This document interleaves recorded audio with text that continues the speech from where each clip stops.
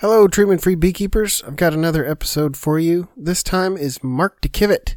I've known him for a few years now. He's a very intense beekeeper, very knowledgeable, very involved in his local beekeeping world.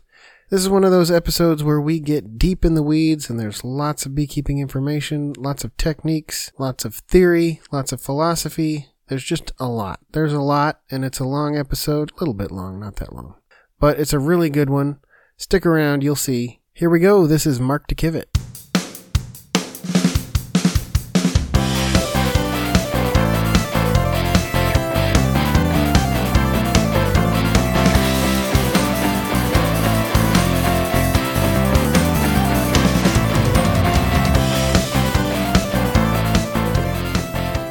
Mark, thanks for joining me. Welcome. I'm pleased to be here. I've known you for a few years now. I think we originally met at D. Lesby's conference down in Tucson. I think that would have been, 2016? Somewhere around there, yes. And as I'm sure people are picking up on your accent by now, you're not from here. No, that's correct. I'm originally from South Africa, and I moved to the States in 1994, and I moved down to Texas in 2000. And I've been here just outside San Antonio ever since. So why don't you tell us how you got into beekeeping?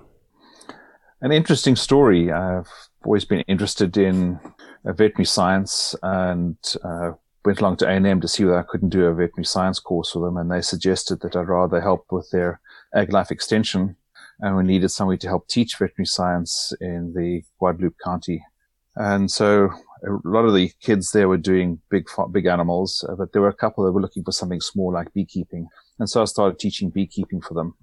And when you teach, of course, you've got to practice. And so I said, well, let's get back into beekeeping. I haven't done beekeeping in the US, although I've been exposed to it in South Africa. And so it was then that I started keeping bees, and it's just exploded since then. You talk a bit about South African beekeeping and how when Varroa was introduced, they made the decision overall just not to treat at all. That's correct. You kind of walk us through that story a little bit? Yeah, sure. During one of the trips going back to South Africa after I started beekeeping, I was able to get a day with the state beekeeper and have a long discussion with him about the history of beekeeping in the country and the trends. I was used to beekeeping where you just kept bees. There was no such thing as putting chemicals and things like that into the hives. And when I came to the States, that's what everybody told me I had to do. This doesn't seem natural. So during the day discussion I had with him, we talked about hive beetles and varroa mites and other bee diseases. And I said to him, what's going on with varroa mites? And he said, well, when varroa mites started, the decision, they got together as a group, both beekeepers as well as farmers, and made a decision that probably the best way would be is to have bees that were immune to it. And the only way they're going to do that is let bees take care of it on their own. They also realized that the basic bee in southern Africa is small, but like the Asian bee. And they felt there was a good chance that it would get over it. So the country as a whole decided they were not going to treat. And that was the decision was handed down to all the beekeepers. And he said for the first 3 years, they had huge losses. But he said after year 3, the losses stopped and the bees started building themselves up. And today, they're back to full strength and nobody is treating. Very exciting. Yeah, they were one of, he said 4 countries, and I'm trying to remember what the other 3 countries, I'd have to look at my notes on it, but he said there were 4 countries that made the decision around about the same time, and none of them are treating today. What's the old saying, United States will make the right decision after it's exhausted all the other options? More than likely. He made a comment that we better get used to it here because that is the bee of the future.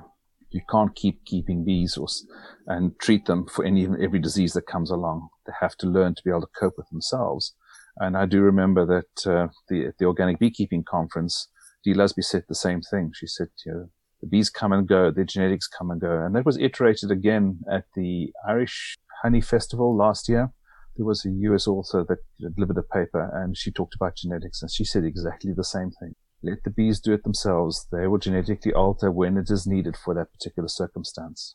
That kind of runs parallel to something that I talk about quite a bit. I kind of don't have... People ask about breeds of bees all the time, and I really don't give much credence to the idea of breeds anymore. I think...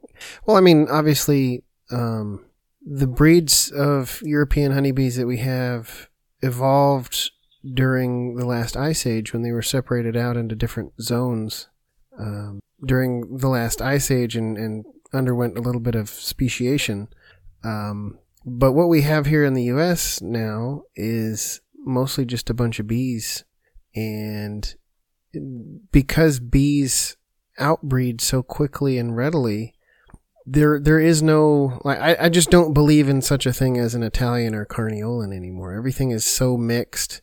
And add to that the fact that bees are shipped around the country in incredible volumes. To me, it just doesn't make sense that, it's not like a dog. You can't tell a Cocker Spaniel bee from a Labrador Retriever bee. They're all just the same bee with some slightly different color variations. I think you're absolutely correct on that. If you think about it, the life cycle of the bees are 6 weeks, 5 to 6 weeks, and when they get another generation coming on. And so there's constant renewal. And what's driving the renewal there is the microclimates that you find the bees in. And as you mentioned, during the Ice Age, the basic European bee was held up in, 4 or 5 different valleys, and they adapted to that. There's a great experiment done a couple of years ago in France, where they took some bees from around Paris, which were used to a single nectar flow in spring, and they swapped them around with bees that came from the southwest of France, where they were used to a double nectar flow, once in spring and once in fall.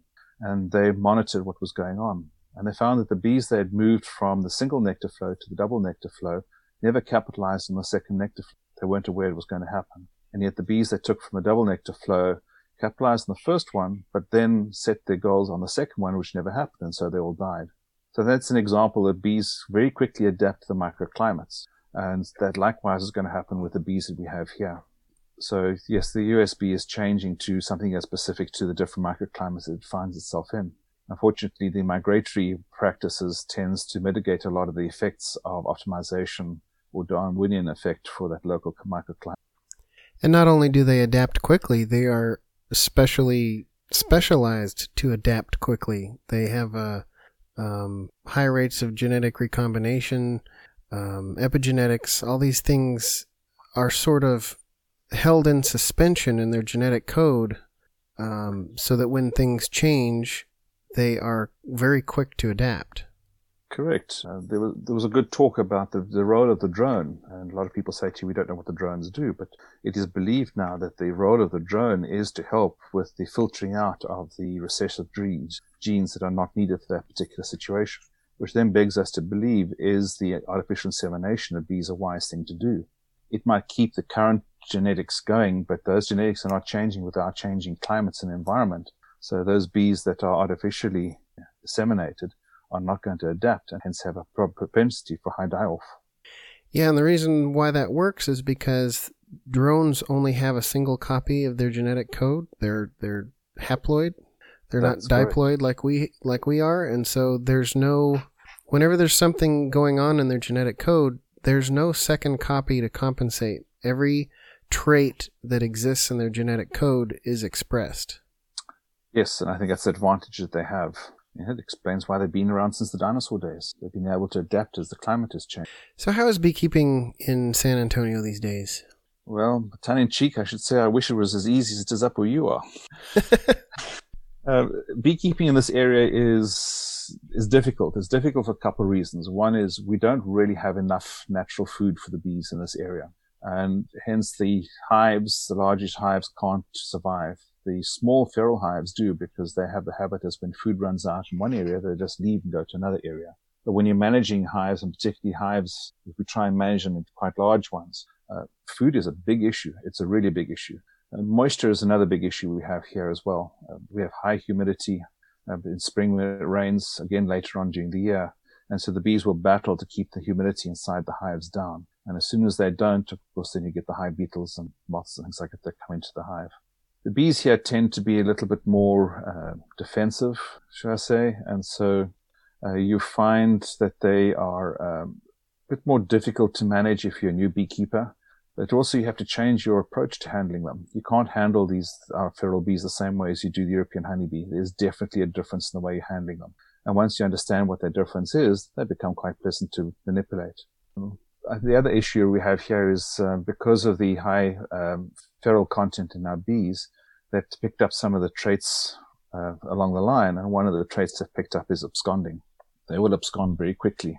If there's something wrong with the hive or getting a lack of food, they will abscond. So if you're a treatment-free beekeeper, this becomes something you really have to watch. You have to know the environment, you have to know nature, you have to know what plants are flowering.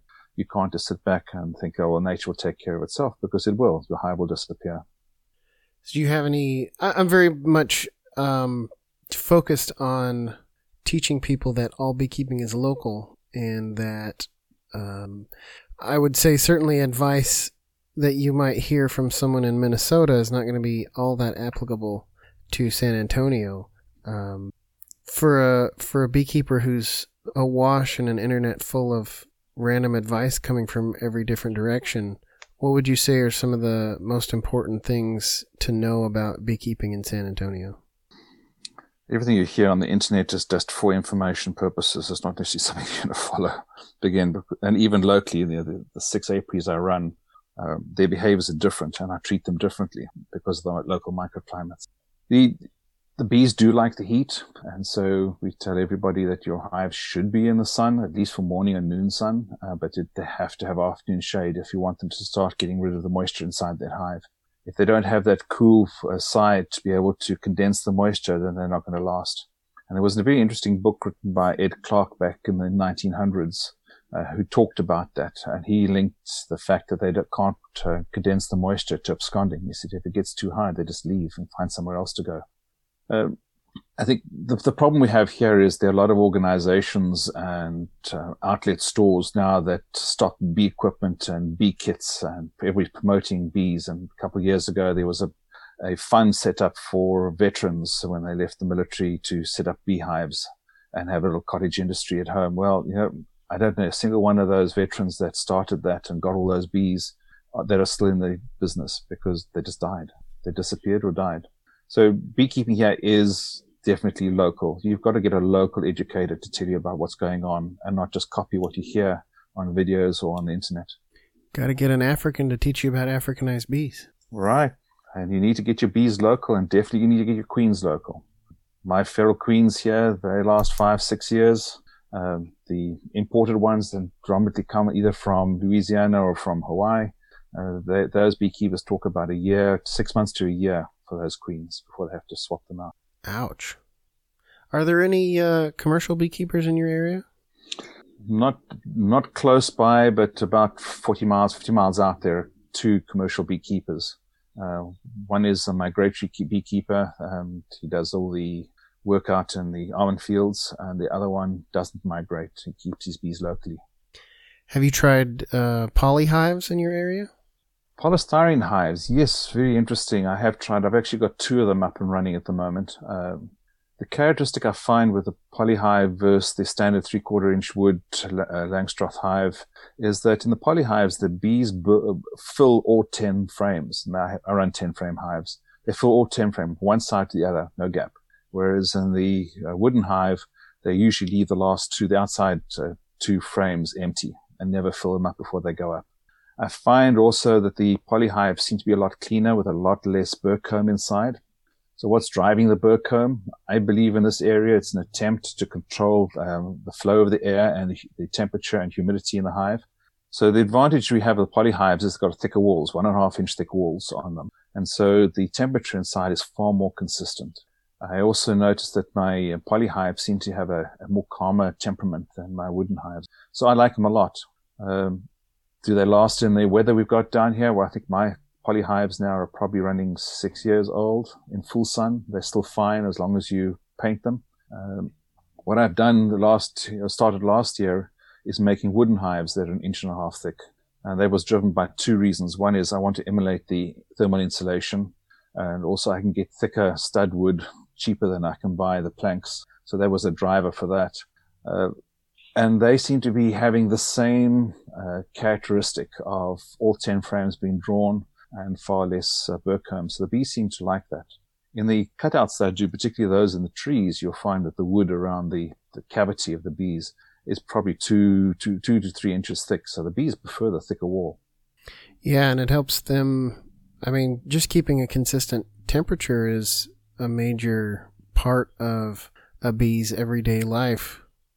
It is. The other thing I've noticed with them as well is the bees move down in spring far earlier in my poly hives than they do in the wooden hives. And again, that's another example of consistent temperature. Yeah, pretty much everybody I talk to likes the poly hives, except for people who are very much anti-styrofoam. I've had some pushback on that. So if you want to build a big thick hive, go right ahead. You don't need to necessarily do it out of styrofoam, but styrofoam can be convenient, and some people who are unable to build their own hives can definitely look into that. It seems to be a benefit not just for cool climates, but also hot climates. Yes, the other advantage is a styrofoam hive is a lot lighter. A lot of the hives I've seen in the UK are all styrofoam built construction. But if you don't want the styrofoam, as I said, I use wood studs now, roof studs. They're made out of light wood, and the lighter the wood, the better the thermal insulation, because the more air it's in it. It's also cheaper wood. It hasn't been treated, but it has been dried, so it doesn't warp like the planks do that you buy from the box stores. What dimension lumber is that? That's 2x6 planks. I buy 2x6 planks. That seems to be the cheapest one. And then I just joined two of them together, just with an ordinary straight butt joint. And they've been fine. They've been the first ones I made beginning of last year. There's been no deterioration in them. So we added a whole lot more this year to it. Sam Comfort's comfort hives are made of 2x6s also. Oh, I didn't know that. But they're like a 1 foot by 1 foot Warray style. Mm-hmm. Now I've kept to the 10 frame Langstroth. I did initially try mediums and 10 frames, and then when I wanted to do checkerboarding and other things, I was limited with the equipment I had. So I said, right, I need to go back and just standardize. So I standardized on that size, and that's what I do.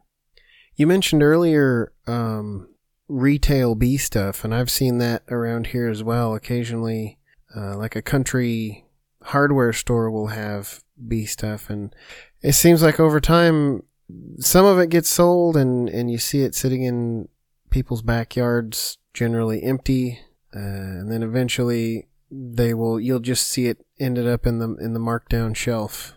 And my point of view is that a lot of that is based on the lack of good bee education that is around, and I think you've been doing some efforts in education. Yes, I just want to go back to those kits that you can buy. One thing I tell everybody the other side, be very careful of who you buy your hardware from, because not everybody's dimensions are the same. Yep, that's true. And I've had a couple of beekeepers that bought from two different suppliers and find they don't actually quite match, and you've got a problem. Costco had 7 frame boxes, weirdly. Wow. So the education I think is really important. When I started here, I could not find any treatment-free beekeepers in this area. Everybody treated. In fact, I got kicked out of one of the local bee clubs because I refused to treat. And I sat back and thought about, well, I am not going to treat, but I need to survive in the environment. How am I going to survive? And it was very easy to understand that these old timers that have been beekeeping for years are not going to change. So just ignore them. But who would change? Who would have an open mind? And so I picked on the young beekeepers, both the under 20s and those that are over 20s. And then we have quite a high retirement rate in one of the counties here of really well-educated people. And they were another target. And so I started teaching them both as a bee club, as well as some online courses. Did a huge amount of presentations to anybody that would listen to me. And in every one of those presentations, I gave a list of pros and cons of treating versus non-treating and how it impacts the environment. And this is the important aspect. Bees are just one cog in the environment. And when you mess them around, you mess the environment around as well. And since we're becoming more and more conscious of what we're doing to the environment, this became something that I felt was an easy sell. And in the pollinator information data that I got from them last month, they said that this area has had a huge drop in treatment bees. More and more people are doing treatment-free. In fact, now we've got 4 counties around us whose bee clubs are treatment-free bee clubs. So we've made the impact, we're making a difference, and I think we've targeted the right audience for making the difference. I think of that last conference we both spoke at last week. I mentioned that I got kind of kicked off of my local bee club Facebook page because I posted a video of you giving that exact talk, I think the one you call Earning the Right. Yeah. And that sort of led me to be almost a little bit sort of isolationist, and I'm I'm not going to argue with that your approach is the wrong way. I think you have a very good, well thought through approach. But my approach has just been, I'm just going to do what I do and wait for people to come to me. And I think that's definitely, I don't want to say it's the easy way out. It's the lonely way out, definitely. That's true. I keep on saying to people, just think about it logically. Does this make sense of what we're doing? All the treatments that people have had over the last 10 years, they still use them? No. Why? It's because they've become immune to them. They're no longer effective. And in the talk that I heard this morning from the Pollinator Information Group, they were saying they're now doubling up on some of the medications that they're giving the bees, and they're now combining them because they're not getting the impacts that they originally had. Well, look, I say to people, well, you can do that, particularly new beekeepers. Well, how much time is it going to involve? I said, well, if you're treatment free, it's going to hold this amount of time. However, if you want to treat, you're going to double that or triple that amount of time you're going to spend in there. And do you want to spend all that money on that stuff? And then, by the way, you eating that honey that has all these chemicals in it, does that make sense? People start thinking about it. I think if you're able to give them the logic behind why you've gone down this line and what are the impacts, because in the treatment field, people are not going to tell you the impacts. And, I think you and I have got a friend, Joe Bassetti. One of the things he said to me was, a lot of these things are treated as single variable treatments with a specific thing.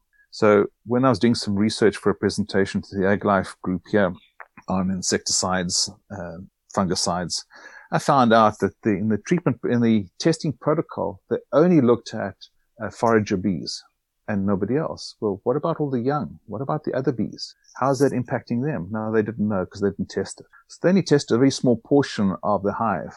And so are those results valid? I think these are the questions. You used to get people to start thinking for themselves, not just accepting data on the internet or wherever they happen to read it or from whoever they see it. But if they have to actually sit down and think, does this really make sense?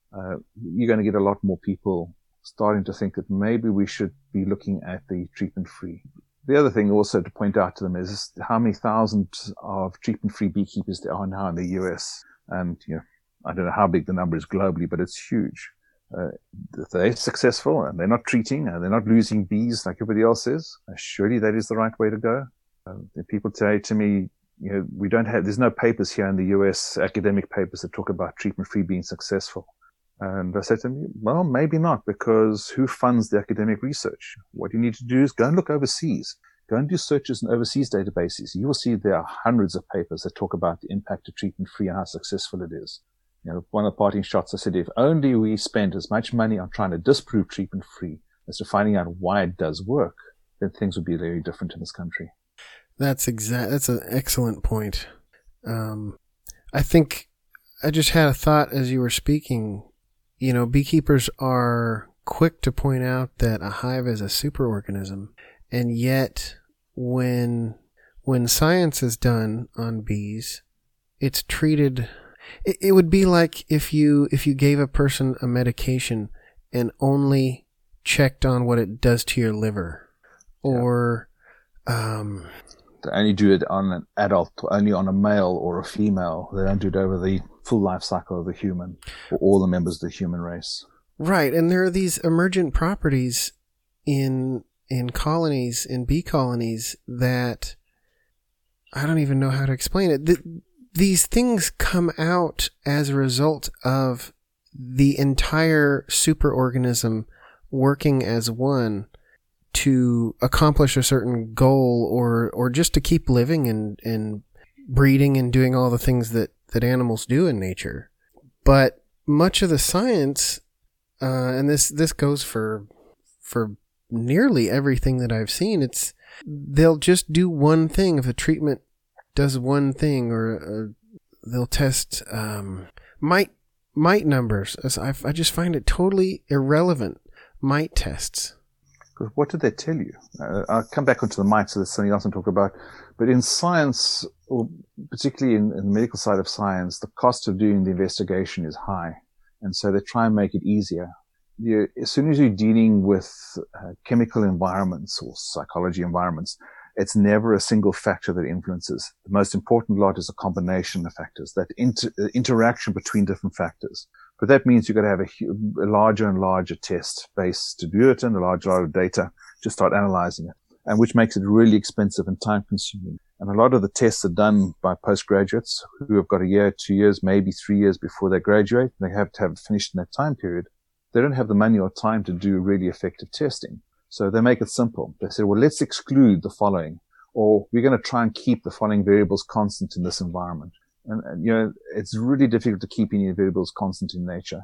And so they simplify it down to looking at an impact of one or two variables and not everything else, which really it gives you an indication, but it doesn't tell you what's really happening. And they always start from the same place. They always start with package bees. What a horrible way to start beekeeping in any context.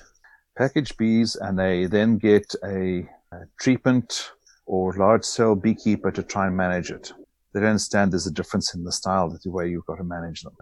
So you're not really comparing smaller bees or feral bees with the European honeybee. You've got too many variables in there that you're not controlling. I think that's an excellent point you make.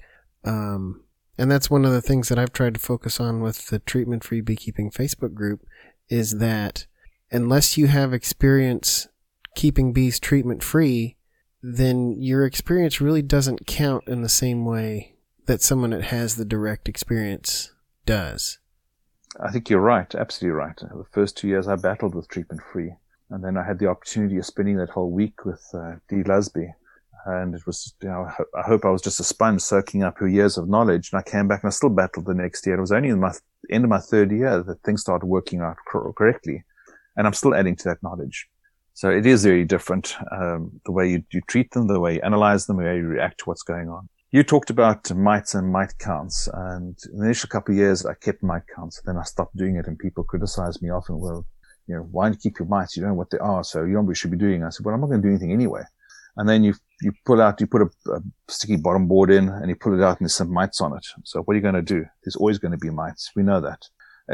And then what they also do is they say, well, if we treat, what happens? Do you get a lot of mites falling out or don't falling out? If I put it under small cell, do we get a lot of mites falling out or don't falling out? Well, you've got to think about what's going on in that hive. Bees are going to pull mites out, which means they're going to fall to the bottom. So yes, you expect to find mites on the bottom board, and you expect to find more mites on the bottom board the more they pull them out. So does that necessarily give you an indication of how many mites there are in the hive? No. You've got to go and look at other factors like your sugar rolls or other things that you've got to do. But people won't talk about that. They are so black and white and so geared to follow somebody's written procedure, whether it's right or whether it's wrong. They don't think about it. And I think that's the only way we're going to change minds, is get people to start challenging what's given to them. Don't become followers and yes people. Start thinking for yourself. Does this really make sense? What is the method that's happening, or what's the process that's happening here? And does the test indicate what's going on in that process? And when I started doing that, I said, it doesn't matter how many mites I got. The bees surviving, they know how to deal with them. Don't do it anymore. I've boiled it down to two things: gentleness and productivity. So if I have a hive that is gentle and fun to work and is productive, then that's all that I care about. Everything else will be handled by natural selection. They'll either survive or they won't on their own problem, not my problem. And any other characteristic of, propolis production or comb production or whatever, that will all, in my view, work itself out, and I will have the bees that I want to play with. Yeah, there's a limit to what we can influence and we can do. I think we need to accept that we have limitations and let the bees do the majority work. That's what people say to me, our bees have been domesticated. And I challenge that every time. We keep bees, yes, but to me they're not domesticated, because there's so many things that they control which we don't. I always make fun of the liquid nitrogen test to test for, what is the word? Hygienic. Yeah, hygienic behavior. It's like my bees don't come across a lot of liquid nitrogen out in nature, so I don't know that necessarily tests for something I really want to know about. I think that they're testing for the brood is dead. Do they pull them out and clean up the area rather than let it go and rot? There are times when I'll see a lot of pupa pulled out, and other times I don't see any. So what's driving it? There's something happened at that particular time. The bees took care of it, and they move on. But then you got to ask the question: what does the liquid nitrogen do? Are they sensing? What mechanism are they using to sense? And by using a certain test, am I weighting the scale toward a trait that is not actually beneficial in nature and breeding towards something that's not actually going to help me in the real world. I believe that the liquid nitrogen test is just to kill the brood and then see whether the bees pull them out or not, rather than let them rot in there. That's what I believe it is all about. Yeah, it's what it's supposed to be about, but I doubt. I'm not a yes man. You can ask anybody. So do you have any other tips and tricks you think would be beneficial for someone living in the what is your area, is that considered the desert Southwest, or is that just south? It's classed as southwest, but it's not desert. We do get a significant amount of rainfall, although it's all rock here, so it just flows off, so it's not that impactful. And then we have very hot summers, so everything shuts down during the summers. The two big things that I've learned over time for beekeeping in this area, first of all, is you need to be a calm person. And so my kids, when I take the kids into the apiaries and teach them beekeeping, actually teach them to meditate. And I make them spend 2 minutes before they go just doing nothing, just watching the hive and doing absolutely nothing. And during those 2 minutes, I then ask them, what did you hear? What do you observe? I'm trying to get them to slow down. These bees that we got here get riled up quite quickly. And if you're really rough and move a lot and fast, they will react. The other thing I've noticed down here is similar to what it is in South Africa, is that if you work on the bees in the morning, they are constantly agitated the rest of the day. It takes them a night to calm down and get back to normal. So what I've done is I've moved all my beekeeping efforts now to late afternoon, early evening.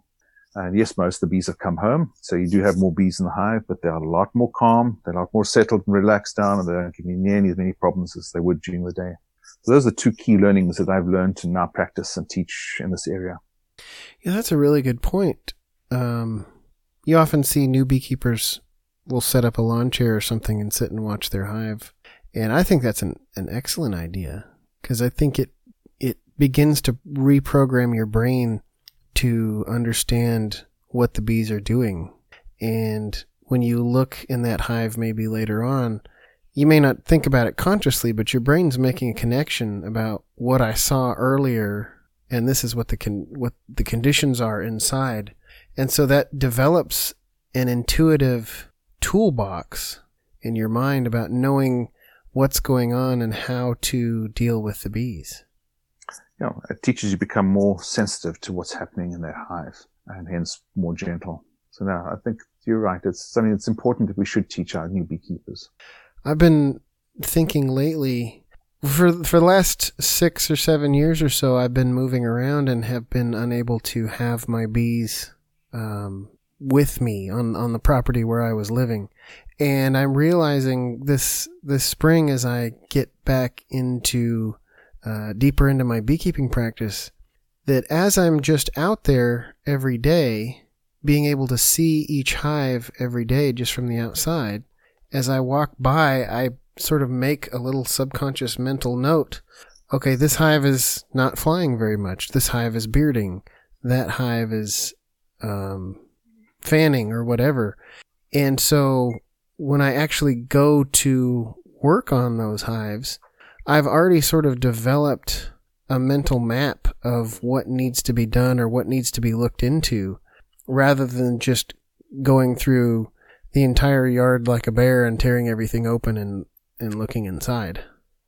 I think that's wise for a couple of reasons.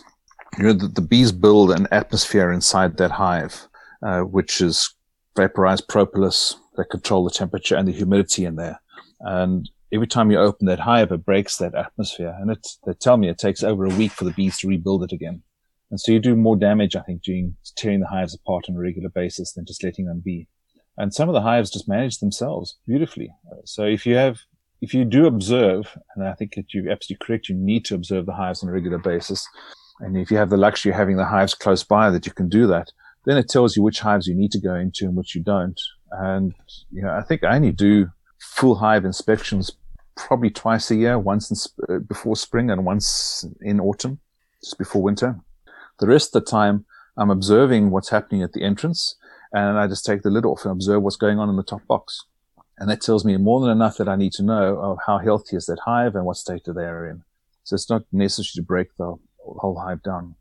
Absolutely. I think new beekeepers, in combination with the pitfalls that we've already discussed with package bees, I think a lot of times new beekeepers will, and older beekeepers even also, will over-inspect and will inspect their hives to death sometimes. Correct. And particularly if you've got new beekeepers that are not so gentle and still haven't really comprehended the effect of rolling bees. Every time you open that hive and lift a frame, you have a chance of damaging lots of bees, which could be the queen. And so I think that the least amount of inspection is better. It's safer for the hive. And often is the queen. I mean, how often do you hear a freshman beekeeper talk about their hive going queenless? It's constant. Yep. So that makes me think of another interesting bit of question I get asked here every single year is that, my hive's gone queenless. How do you know? Well, there's no brood.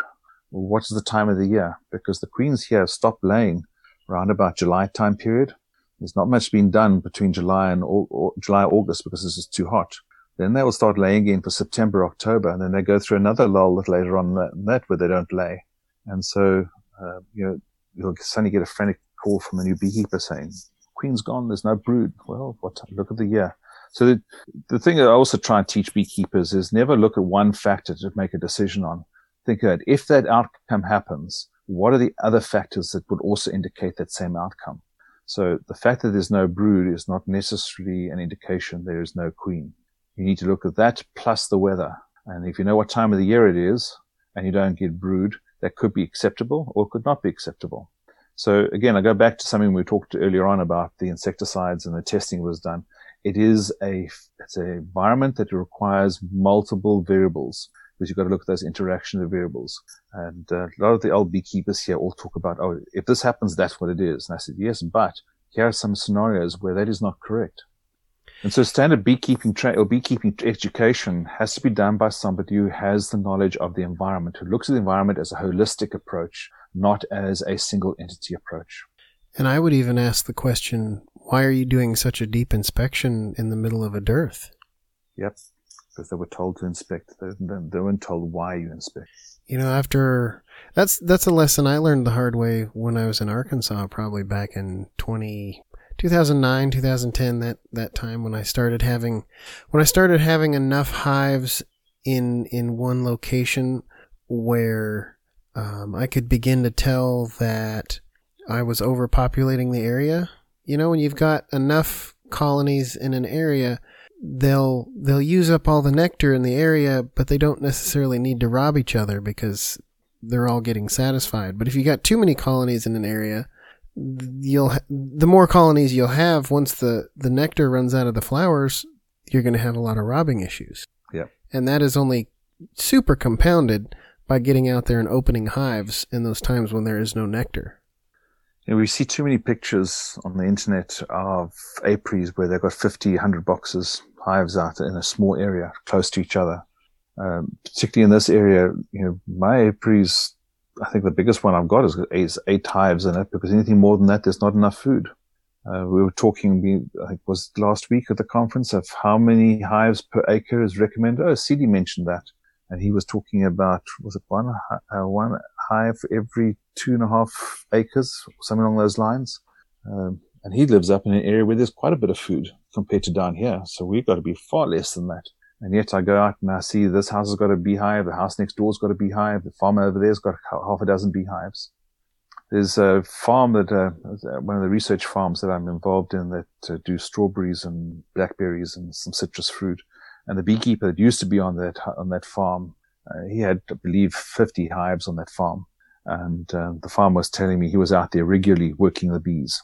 And his comment was that I only go out there once every 6 weeks or so to go and look at the bees. And I've only got 10 hives there. And I said, well, have you seen a drop off in your pollination? He says, no, not at all. And I said, well, it's quite simply, your farm can only support that number of bees. It can't support any more. And if you have more bees out, you've got to constantly feed them or constantly work with them to keep them surviving. Whereas, I'm only here every 6 weeks. It's more than ample because I've got that balance between the environment and the needs of the bees. That's a good point. If you go back and read my blog that I used to keep up pretty well back then, you'll see at one point I kept my yard in just kind of a grid so that I could mow between the hives easily. And you saw me get up to 16 colonies, and then you see I tapered it back off because I discovered that 16 was way too many, whereas 9 was just right. And so instead of bumping that up to 16 at my home apiary, I ended up starting 2 more yards that had 8 each at some distance from my home. And so I went from having robbing problems pretty significantly and losing hives to robbing to basically not being an issue anymore. So you determined for your environment that was the best balance to have. And that's what each beekeeper has to do. Is your particular environment, the beekeeper's particular environment, is what is the best combination or ratio so that you don't have to feed, that you don't have to treat. All beekeeping is local. It is. Absolutely correct. And that includes timing. You know, if you do your splitting or whatever you do, queen rearing in the spring, and you have your timing right, then feeding won't be necessary. In fact, my queen castles that I talk about all the time, there isn't even a way that I can feed them that's not built into the equipment. Then when I hear beekeepers say that, then I start showing respect to them, because then I know that they understand what's going on. We can easily manipulate things to be successful, but we can't manipulate things to be successful sustainably or over a long period of time. And so this is why understanding the capabilities of your environment and the food that's in the environment and what else is going on is so important. I think there's part of me that sees when I'm doing work that's not efficient or effective. And so, I mean, you could think of it as being lazy in a certain measure, but I think of it more as there's just a certain ingrained part of me that sees when things aren't efficient, and so re-engineers things or changes my ways, changes my methods so that I'm not wasting that energy because you know, I don't want to do pointless work. I don't think most people don't want to do pointless work, even if they're being paid for it. You make me smile because I remember Michael Bush saying the same thing. One of the factors I found that motivate people to treat their hives and feed their hives is the fact that several of them don't want to do nothing. They want to help out. So they have this urgent, natural human urge to help. Yes. And so they are constantly want to help their bees be better. They want to help the bees have an easier life. And because they don't understand the environment, they actually do more damage than they do actually help. So I've had to talk to beekeepers here and saying, hang on, there's time when you should be doing nothing. That is okay. That is acceptable. That's the smart thing to do. And so, you know, when I talked about earning the right, you've got to look at what are the barriers that people have to overcome the traditional ways of looking after bees and having a more natural way of looking at bees. You have to address that urge that they have of wanting to be helpful or wanting to be involved. And particularly new beekeepers that constantly want to see what's going on. And so what I say to them is, like we talked about earlier on, we'll just sit and observe the hive. You see many pictures in old bee books of beekeepers just sitting on a stool, smoking a pipe, watching their bees. You know, the message they're getting there is very important to watch and learn from how the bees behave. And then once a month or whatever it is, you go in and you confirm what you're observing or deduced from the bee's behavior, then confirm through your observation inside the hive. And over a period of time, you become more confident in being able to interpret the message that the bees are giving you when they come and go from their hives. Yes. I'm watching Lord of the Rings and The Hobbit with my kids right now, and I'm realizing that we have a culture, and a lot of times we don't realize the culture that we're in. We can point to other people's culture. We can look at other people's culture and call that a culture. But a lot of times we don't look at the culture that we are in. We don't look at the way that we do things. And that, in a lot of ways, our present 2020 culture is what we've been grown into throughout our lives, into consumerism, into what I call the prime mindset, where we can buy our way out of our problems and where solutions are, 2-day free shipping away. And we have to wake up and pay attention to the water that we're swimming in. As you correct, it's too easy here to buy your way out of problems or pay somebody to make it go away. Cultures overseas don't have that. They have to learn to live with what they've got and what they created. And so they're far more careful and more observant into how they treat the environment and how they behave. I just realized the point I was making with The Hobbit was that we should sit around and smoke more. I'm not promoting smoking, but something like smoking that people used to do. There used to be actually quite a lot of leisure time. You think about even the serfs and the way the lordships and things were in medieval Europe.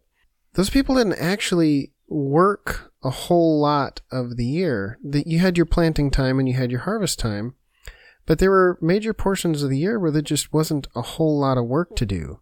And that a 40-hour work week, typical American, is 2,000 hours a year. And our ancestors a few hundred years ago in Europe were working 1,500, 1,200 hours a year. And so we don't have, I think we've in certain ways, we've lost our ability to, or at least we've lost our cultural teaching to slow down and relax and just watch sometimes. We are hell-bent on action. We've got to be seen to be busy. And it's not necessarily the right being busy. So you say Americans spend 40 hours in the work week. That's what they officially report. Unofficially, they're probably at work 60 hours because they can't leave before the boss and they can't do this because somebody else. It's this image. Whereas overseas, they might spend less hours working, but they accomplish the same amount because they're spending less time doing those sort of things. They're spending more time, as you correctly pointed out, thinking about how things went, analyzing how things went, replaying how things went. A bit ironic for a bit of information on the side. You're talking to me as a South African. You talk about The Hobbit, which was also written by a South African. Yep. Who was I? Was it you or somebody was mentioning somewhere in Scandinavia? It's like it's a competition to see who can work less because it shows that you're efficient. I wish we could get that culture here. Work smarter, not harder. That's the phrase we use in industry. Busy work is always something that bothered me. Yeah, it's a waste. It's just a waste. Well, and the way that we pay people to do things here is generally, for the most part, hourly, and so you get paid for the hours that you're there, whether you're doing something useful or not. And it just creates a bunch of different things that I don't think are helpful for our culture. No. And who knows, the situation we know here probably will change the way we work quite significantly, and let's hope that's one of the things they change. Well, I think we're getting off the topic of beekeeping, but I do that.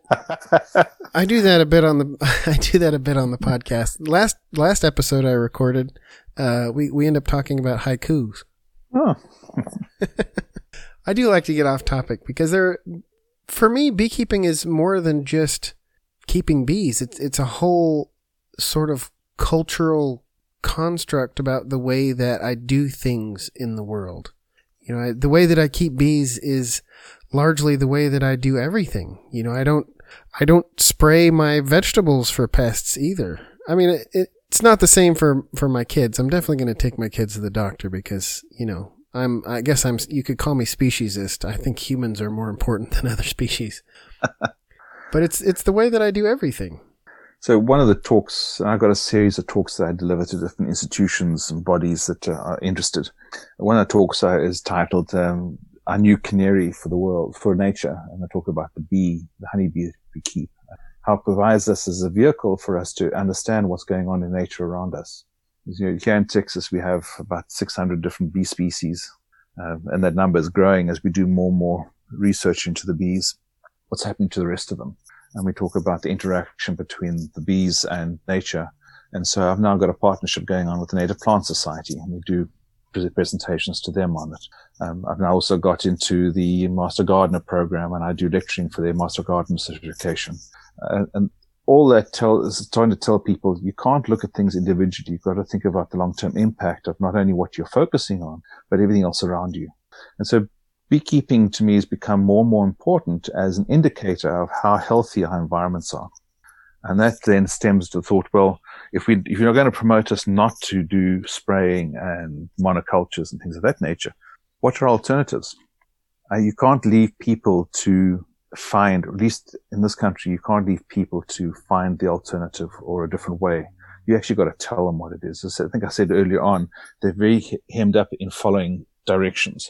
And so you have to give them that direction. And so I've been working with our local Native Plant Society to come up with some instructions and things like that to help people understand. If you don't spray or you don't use insecticides or fungicides, whatever else it is, what are your alternatives? The same with the master gardeners. Fertilizing is a short-term gain for a long-term destruction. There are other alternatives you can do. Look at the type of plants you plant together. Look how you treat your soils and prepare your soils. So another one of the farms I'm involved in, they're doing what they call natural farming, where they don't till and they don't dig up all the grass, and they plant their crops in these fields that have still got grass growing in them. And they are showing some really good results. I don't know what the yields are yet, but we'll see as time progresses. But I think that's the other thing we need to do when we start educating people on treatment-free is we have to tell them how to do it, not just tell them that it's something they ought to be doing, and give them some solutions. Yes. That's been my, the last couple of years I've sort of changed my tone on how I comport myself in public beekeeping.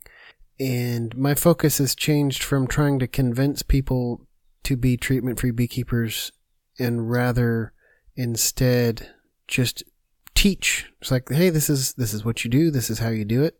If you want to argue about whether or not you should do it my way, then I've got people who want to listen who are ready to be taught, and you can go find someone else. I'm not against, arguing, but I'm just not that person, and you can go find someone else to argue with. And when you're convinced, then you can come back and I'll show you how to do it. I think that they need to understand that I need to accept the fact that treatment-free is an option and it does work. And then they need to be taught how to logically think about the impacts of what they do. And this ability to think is lacking. I go back to the theme I said earlier on. We're too busy to follow things rather than think things through. And so I'm constantly trying to teach people to think about what's the impact, give them some clues of how things interact. And then, just as you mentioned now, people want to argue with me, that's fine. I'm behind a good debate. But when it's blindly arguing, then it's total waste. And for those who don't have the ability or the experience or background to think for alternatives, those are the ones you give them lists of alternatives they can think about and say to them, here's a list of alternatives you can think about. We use this one for this case, and this is the reason why. We use that for this case, that's the reason why. And we don't do this for the following reasons. Then they can sit back and think, yes, that does or does not make sense. I don't think people in general think a lot about the superorganism, about the emergent properties of the system. People tend to think about how is this thing going to affect me, rather than how is this thing going to affect all of us. Like you were talking about with fertilizer, short-term gain for long-term loss. But that's that whole factor. We're very short-term focused is a problem we have here. Even in industry, we're short-term focused. That is wrong. Beekeeping is a long-term strategy, not a short-term strategy. Yeah, and you being from having a business background or industry background that you do, a lot of times that's all about short-term profits. And you see, when that's taken to its logical conclusion, you see things like Enron and companies collapsing during economic downturns. And not everybody does. It's not something that happens to everybody. There are companies that shape themselves differently, do things differently so that they can weather downturns. And they'll never get caught in major fraud and abuse scandals because it's just not part of the way they think. Yeah, so beekeepers need to understand that this is a long-term program. It's not 1 or 2 years. And people sometimes ask me, what's your honey yields? And I say, well, first of all, I don't keep bees purely for honey production. Honey production pays for the bees, sure. It's more the education, research, and finding ways to get around having to treat bees. But I say to them, you get a good honey production this year. What happens next year? Does it go down? Does it go up? Does it stay the same? I said, that's more important is what are your consistent honey production? year on year. Not just the average, because the average takes the extreme and the poor and binds them together, but what is your consistent honey production? That tells me how well you're managing the bees, how healthy your bees are. Not just the bees, but the environment in which you've got the bees. And I think that's important. It's like people say to me, well, how many hives have you got? And I say, well, I actually don't know. How many boxes? Is that, yeah? Which one do you could? You know, is a single deep the same as a 3 or 4 deep hive? People need to start thinking through about the metrics we use and what we judge as being successful and not successful. That's an excellent point. I don't keep, like, I can tell you about how many hives I have, but I can't tell you exactly how many hives I have, because to me, I don't think in units of hives anymore. I think I try to think more on a species level understanding of honeybees rather than individual hives level, because if I think on individual hives level, then I'm going to be tempted to try and keep them alive. You know, you hear questions all the time about, well, number one is how many hives do you have? I think a more important question is how long have you been keeping bees, if you're looking for somebody who knows what they're talking about.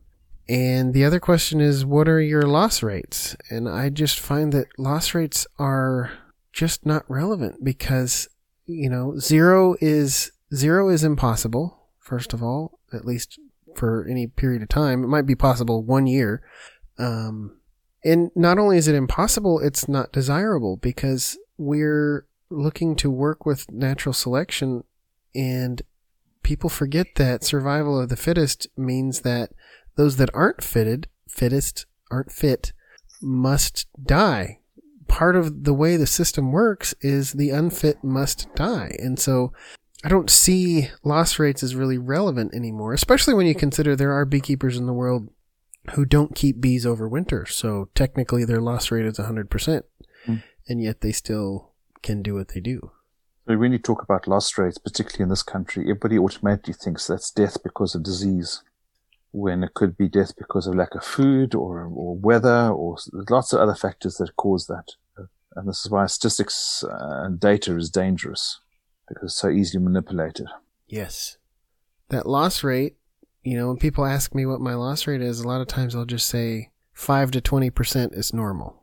Because 5% is a pretty good year, pretty successful year as far as making honey and making bees and whatnot. 20%, maybe that's a rough year. Maybe we had a pretty harsh winter and we lost that portion of bees that don't cluster as well. You know, that family of genetics that doesn't work for that temperature. And the same thing can happen in the summertime. I think in Arkansas, I was probably losing more hives in the summertime than I was in the wintertime, because in the summertime, something goes wrong, you can be robbed out by all the other hives. In the wintertime, at least you won't get robbed out. You're kind of on your own. Very true. Again, you go back to your microclimates, what's impacting your microclimates, and how many bees you're losing is accordingly. I think that's also something to think about. So, you know, the point we've mentioned a couple of times now is the metrics that you keep. They need to be relevant to what you're trying to find out, and they need to look at things from a holistic perspective. Holistic perspective, that's a good way to put it. I was looking at some of the data that was reported today about hive results in Texas survivability. They gave it annually as we had a 41.9% death rate, but they broke it down to winter was 46.2% and summer was 20.5%. I thought it might have been the other way around. I tend to lose more hives in summer than I do during winter. Yeah. And that's probably because of food. And I think that tends to be fairly common throughout much of the sort of the southern crescent of the United States, where winter's not that harsh and where you have, you can kind of think of honey flows as the further north you get, the more honey flows are condensed into one main flow, and the further south you get, they can be sort of bimodal. Yeah. And that dearth in the middle of the summer, you know, when you have your spring flows and your fall flows, and you have a big dearth in the middle of the summer, that can be much more stressful, much more harsh on colonies than just sitting in a hive and hibernating over winter. And you know, what I find here in this part of the world is the population, the honey-eating population, like the light honeys. They don't like the dark honeys. And so if you want light honey off your hive, you've got to take it off at the end of spring. Because the longer you leave it on, the darker it becomes, because now the bees are putting a lot of other things into that honey. And so my fall honey is dark. It's almost like molasses, whereas the spring honey is light. And so quite often, if you are into the honey game and you're selling the honey, you're trying to satisfy a market that wants light honey, in which case you take it off at the end of spring, and then what's left for the middle of summer? Nothing. And I think that's a big mistake that new beekeepers make as well. They take too much off in spring with thinking, we've got the rest of the year to build up the reserves for winter. It doesn't happen. All beekeeping is local. Absolutely. Well, do you think there's anything that I should have asked you that I didn't? I'm just going through my mind. We didn't talk a lot about small cell. I don't know whether you want to talk more about that. We talked about polystyrene hives. So an interesting bit of experimentation I did last year, and which might be interesting to comment on. In the worry hive system, they always place the boxes at the bottom underneath the hive. Lift the whole stack up and put it underneath, and that's how the worry system seems to work. Mm-hmm. Well, last year I tried that with the Langstroths, which was an absolute pain because most of my Langstroths are 3, 4, and 5 deep. So having to lift that lot up was not easy. I had to break them down and put the new boxes underneath when they needed more space. And one or two of the hives, particularly the hives that were 2 deep, 1 deep or 2 deep, did occupy the box at the bottom. But the hives that were 3 deep or more didn't. And I left it on during winter to see what will happen, knowing that the bees are going to move up anyway, so it wasn't a problem. And in summer, they still haven't gone down to the bottom box. So it's interesting to see that in the worry hive environment, supering means putting it at the bottom, but in the Langstroth environment, it means putting it up top. And so that was an experiment I looked at over 18 months because I wanted to see what the impact of the following year is. And the following year is a negative impact, so I won't be doing that again. Another thing I found was interesting is I've been doing some reading from Russian beekeepers. Well, when I say Russian, I think anybody from the Eastern Bloc onwards. Some of their documentation have become available through on the internet and using Google Translate, which is painful, but I was able to translate some of their books. And they talked about insulation and what's important for the insulation. And they have a habit of insulating the roofs a lot. They talk about 2 to 3 inches of insulation on the roof, but still keeping 1 inch on the sides. And their belief is that it's far more important to insulate the roof where you get the most of the heat loss than through the sides of the boxes. So what I did this past winter is, again, I used the 2-inch stud wood, roof stud wood, and built migratory lids for the hives. So instead of putting insulation like I normally do, I just put those on top to see the difference it made. And again, it's only run after 1 year, but we will see over time, the end of this year again, the bees seem to be stronger going into spring than what they were previous year when I had just the insulation on top. So that was an interesting little experiment. So what exactly did you do? You had insulation on top, and then what did you do to the sides? Well, in the old days, the typical hive configuration is 3/4 inch wood, sides and top, right, and lid, normal.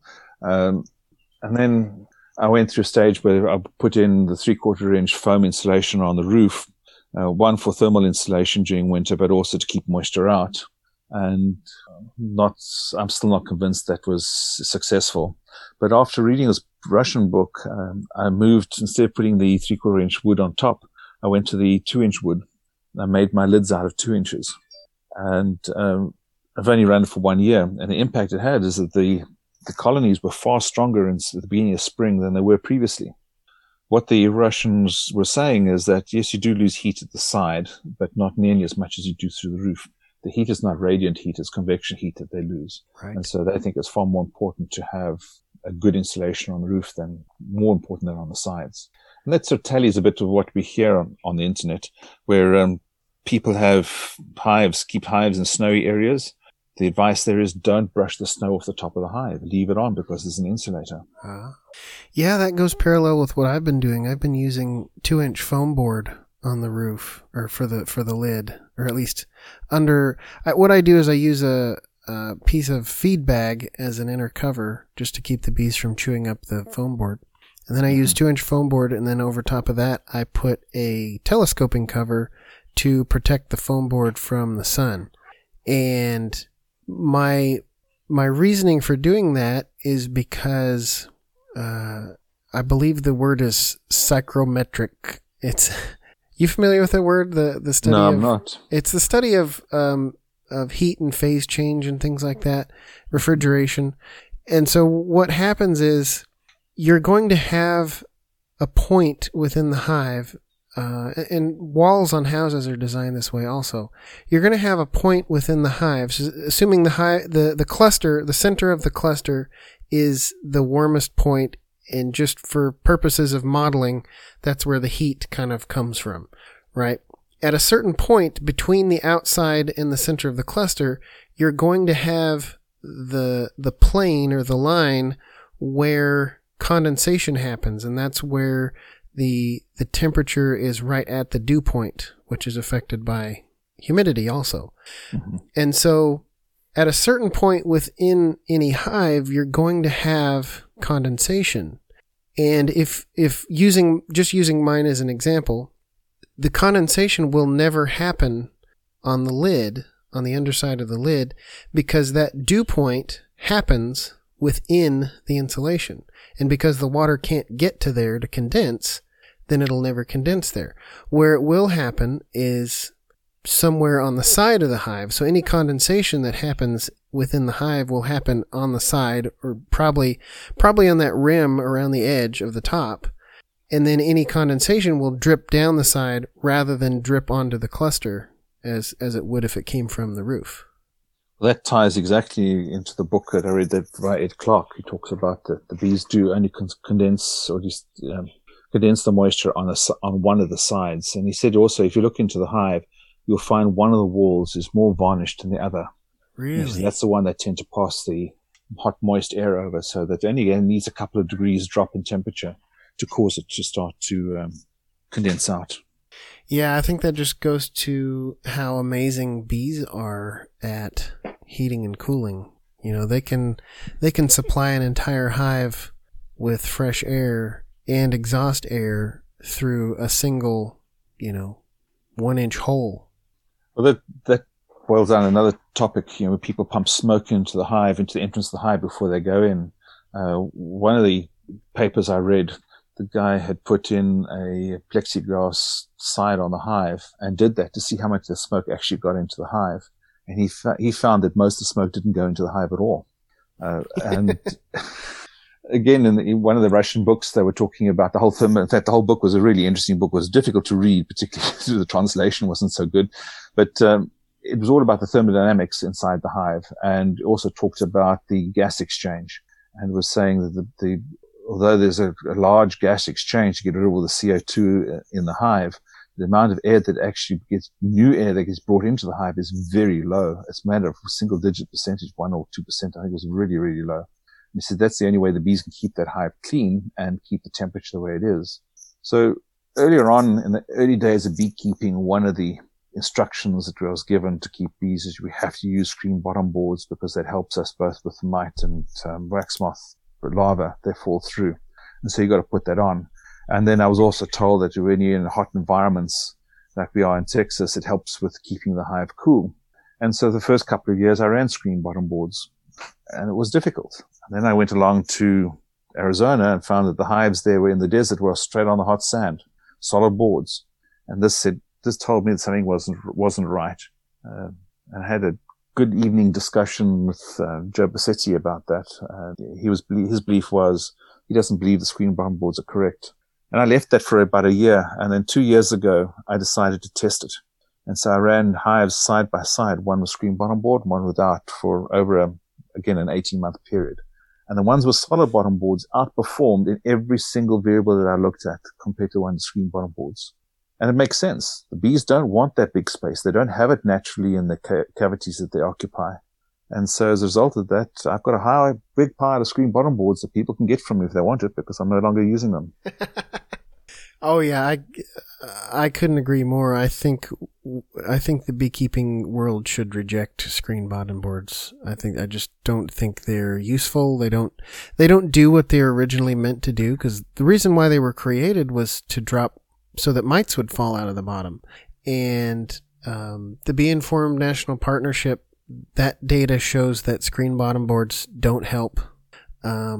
They do provide way too much ventilation. I tried them also in my early beekeeping. I wasn't all of the hives. I did a few hives. I just took some old bottom boards and cut holes in them and put screen on them. And I quit using them altogether around 2008 or 9 or so, because I discovered that even in Arkansas, where it's also very humid, and the bees really want a huge amount of ventilation comparably.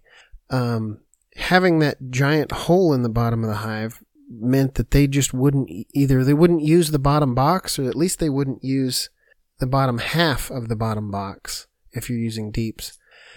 And so what I ended up doing was I would have a normal 3/4 inch entrance at the bottom, the normal hive style entrance, and then another one at the very top.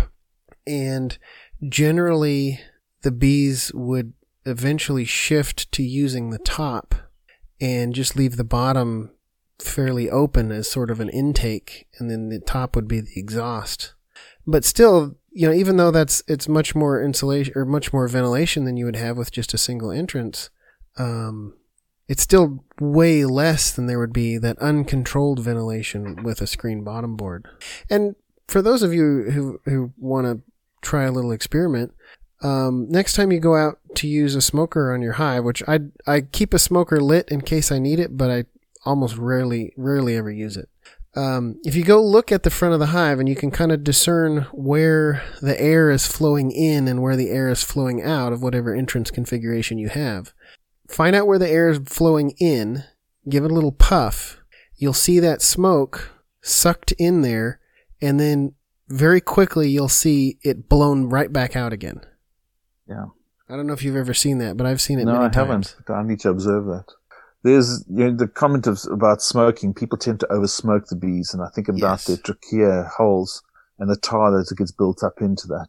And I wonder how good that is. We have an Amish beekeeper about an hour and a half from me, and you go to his farm, and he's got all these hives out in the farm, and he has a smoker going in the middle of these apiary on the ground, just wafting away. And he goes to these different hives without the smoker. And he maintains that that's enough scent for the bees to realize something's happening and to be calm. And he very, very seldom will carry a smoker to the hive. During spring, I do have a smoker right next to me when I'm working the hives.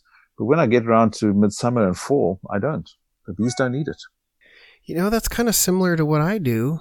I go out there, I light the smoker, get it going, and I'll usually set it on top of one of the tall hives that I'm not working on, and it'll just waft up into the air. And then, only if I get a hive that's really telling me, verbally through sound, they're telling me that they're not happy, they start to be upset, only then will I use the smoker, because using a smoker, it makes a lot of things more difficult. If you're trying to find the queen and you use a smoker, it's going to be way harder than if you open the hive and sort of intuitively pick where you think she'll be. You've got a much better chance if you're not smoking. Mm-hmm. Agreed. Well, do you want to talk about small cell? Yeah, we can talk about small cell. I'll tell you another topic of interest, and I don't know the answer to it. This is observation. So up until last year, I don't know how many all is or what the percentage is, of the queens that I had seen, both my own queens as well as from queen rearing farms, had a queen with a nice long elongated abdomen that was virtually uniform in width, just tapered off at the end. End of last season, and this year's queens are different. Really? They have a very wide abdomen close to the thorax, but it's a lot shorter and it tapers off very quickly. And I don't know why. I would love to know why. What's causing that? We also noticed that the number of bees that are successfully coming back from mating is a fraction of what it was previously. That's interesting. One of the trends that I've been noticing this year is the number of swarms with multiple queens.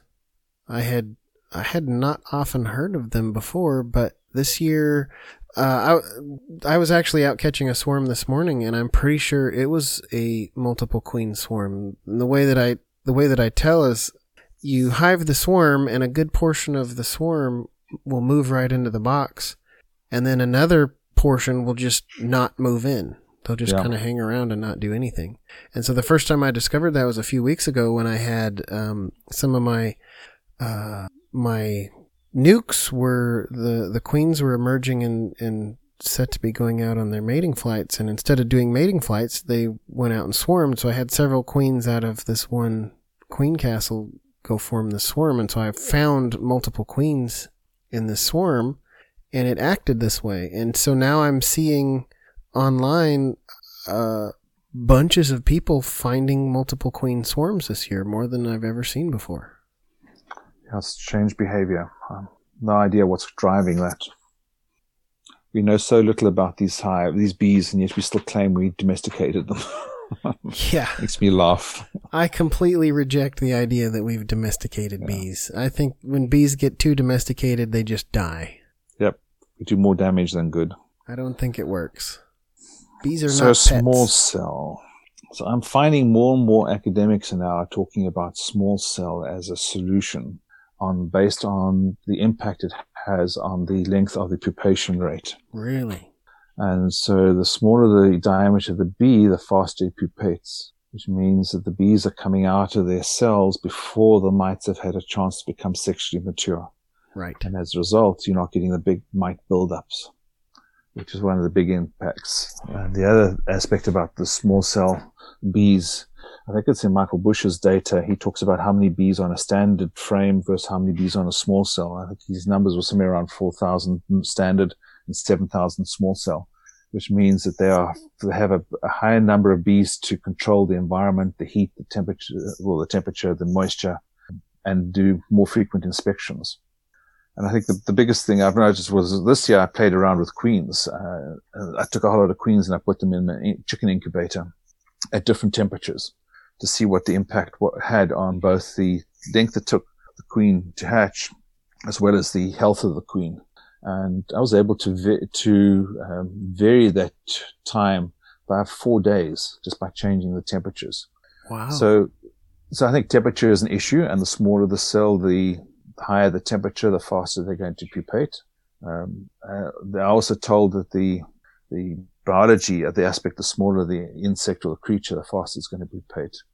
So if that's the case, then that is probably one of the key drivers for small cell being successful. And if that is the case, then you've got to think about these tests that have been done about small cell not being successful. Are they taking that into consideration?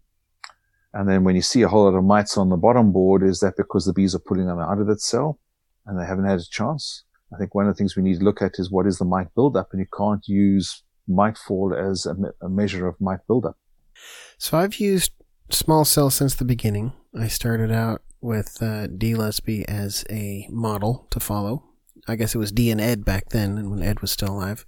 However, the past 5 or 10 years or so, I've been much less evangelical about it because I didn't know how to justify what I was doing. Because there have been those studies that claim to have disproved small cell, and they basically do that they take packaged bees, large cell packaged bees, and they put them on 2 groups, one control group, it's regular conventional size. I don't even want to say regular or conventional. I don't like those terms, but they put them on large cell, and then they somehow finagle it to put some bees on small cell. Now, normally they bungle this up because they don't realize that you can't draw small cell the same way that you draw large cell.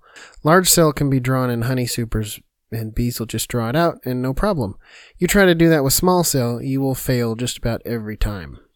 And then they count mites. And generally, the small cell hives will show higher mite drops or higher mite counts.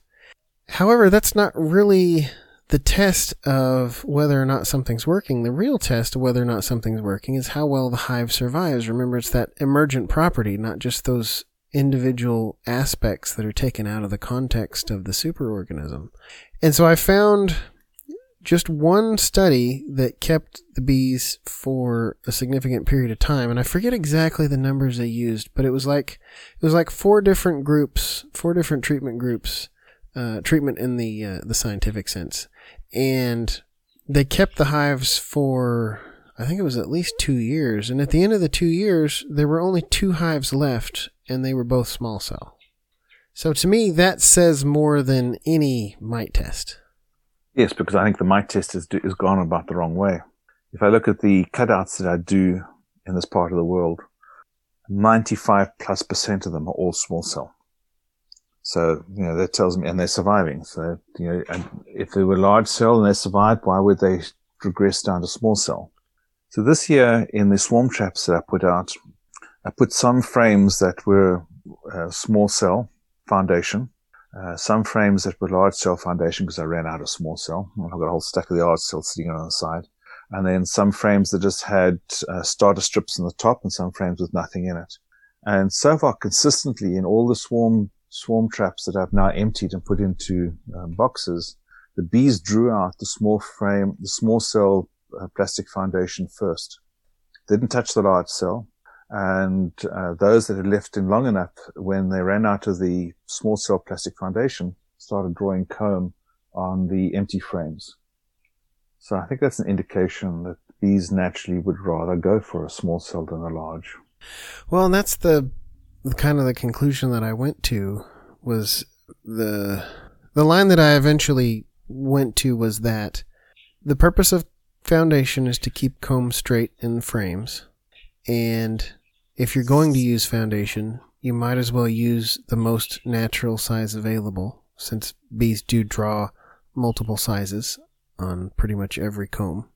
And the normal size for bees before foundation is introduced is in the upper 4 millimeter range. Yeah. Well, here we find it's about 4.5 to 4.7 seems to be the average size that I'm seeing in the feral colonies. I guess I'm going a lot more foundationless this year, because where I had my comb stacked, which I did well. It was stacked up and wax moths didn't get to it, but some varmint animal, some rodent or something got in there and ate all the comb and just leave piles of chunks of comb left. And so I've got all these nice drawn combs of frame that are missing huge pieces, huge portions are gone. And so I'm working them into my hives now, and the bees will fill in the details and everything will be fine. So I guess I'm going more foundationless in that sense this year. Well, something has eaten your mice or something like that. I don't know what else. Yeah, it doesn't look like mice, and there's no mouse nest. Mice will usually make nests. If they do, I don't know if it's maybe something like a gopher or maybe a rat or something. I don't know. Some other creatures that are eating it, yeah. I hadn't seen any damage like that before. Yeah, I like the plastic foundation for a couple of reasons. One is the moths can't do too much damage in it, neither can the hive beetles, and I don't lose the whole frame. It doesn't warp when it gets hot, and it doesn't warp when it goes into the extractor. So yeah, it's so good for extracting. You can spin the lights out of it, and it will never break. So I'm sticking to it at the moment. I've tried both the fully drawn plastic foundation and then the ones that are just the normal plastic foundation.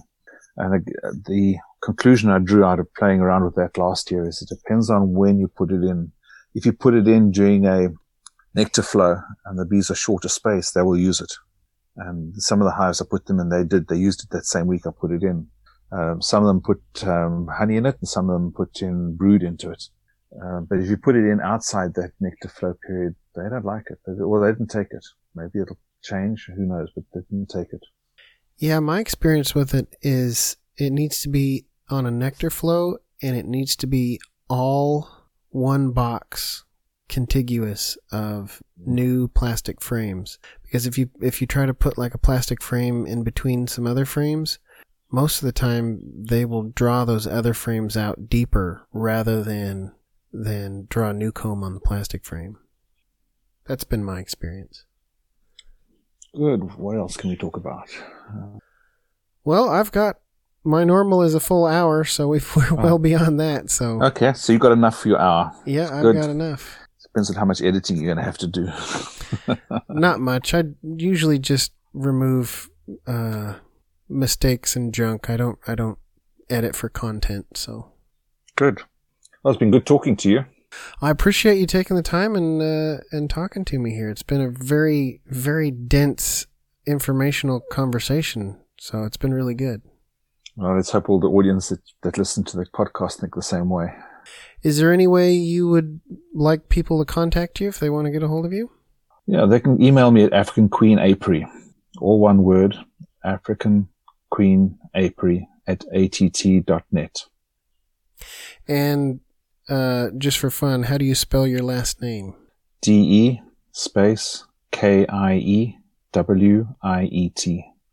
And it's pronounced? DeKivit. I misspelled it for so many years, so I always want to make sure to Lots get that right. Lots of people do. Well, Mark, thank you so much for talking to me today. Really appreciate having you on. Likewise, I've enjoyed it. Have a good week.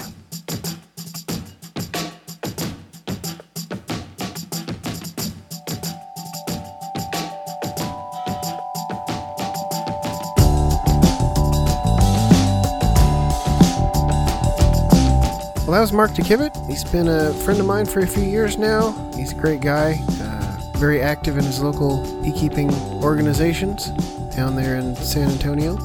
Thank you for listening to this episode. We've come to the end now. I hope you enjoyed it. I certainly did. Had a lot of fun. And if you'd like to support the podcast, you can do that at patreon.com/TFB. Check out my YouTube page, Facebook page, forum at tfbforum.com. If you just Google treatment-free beekeeping, you will find us, I promise.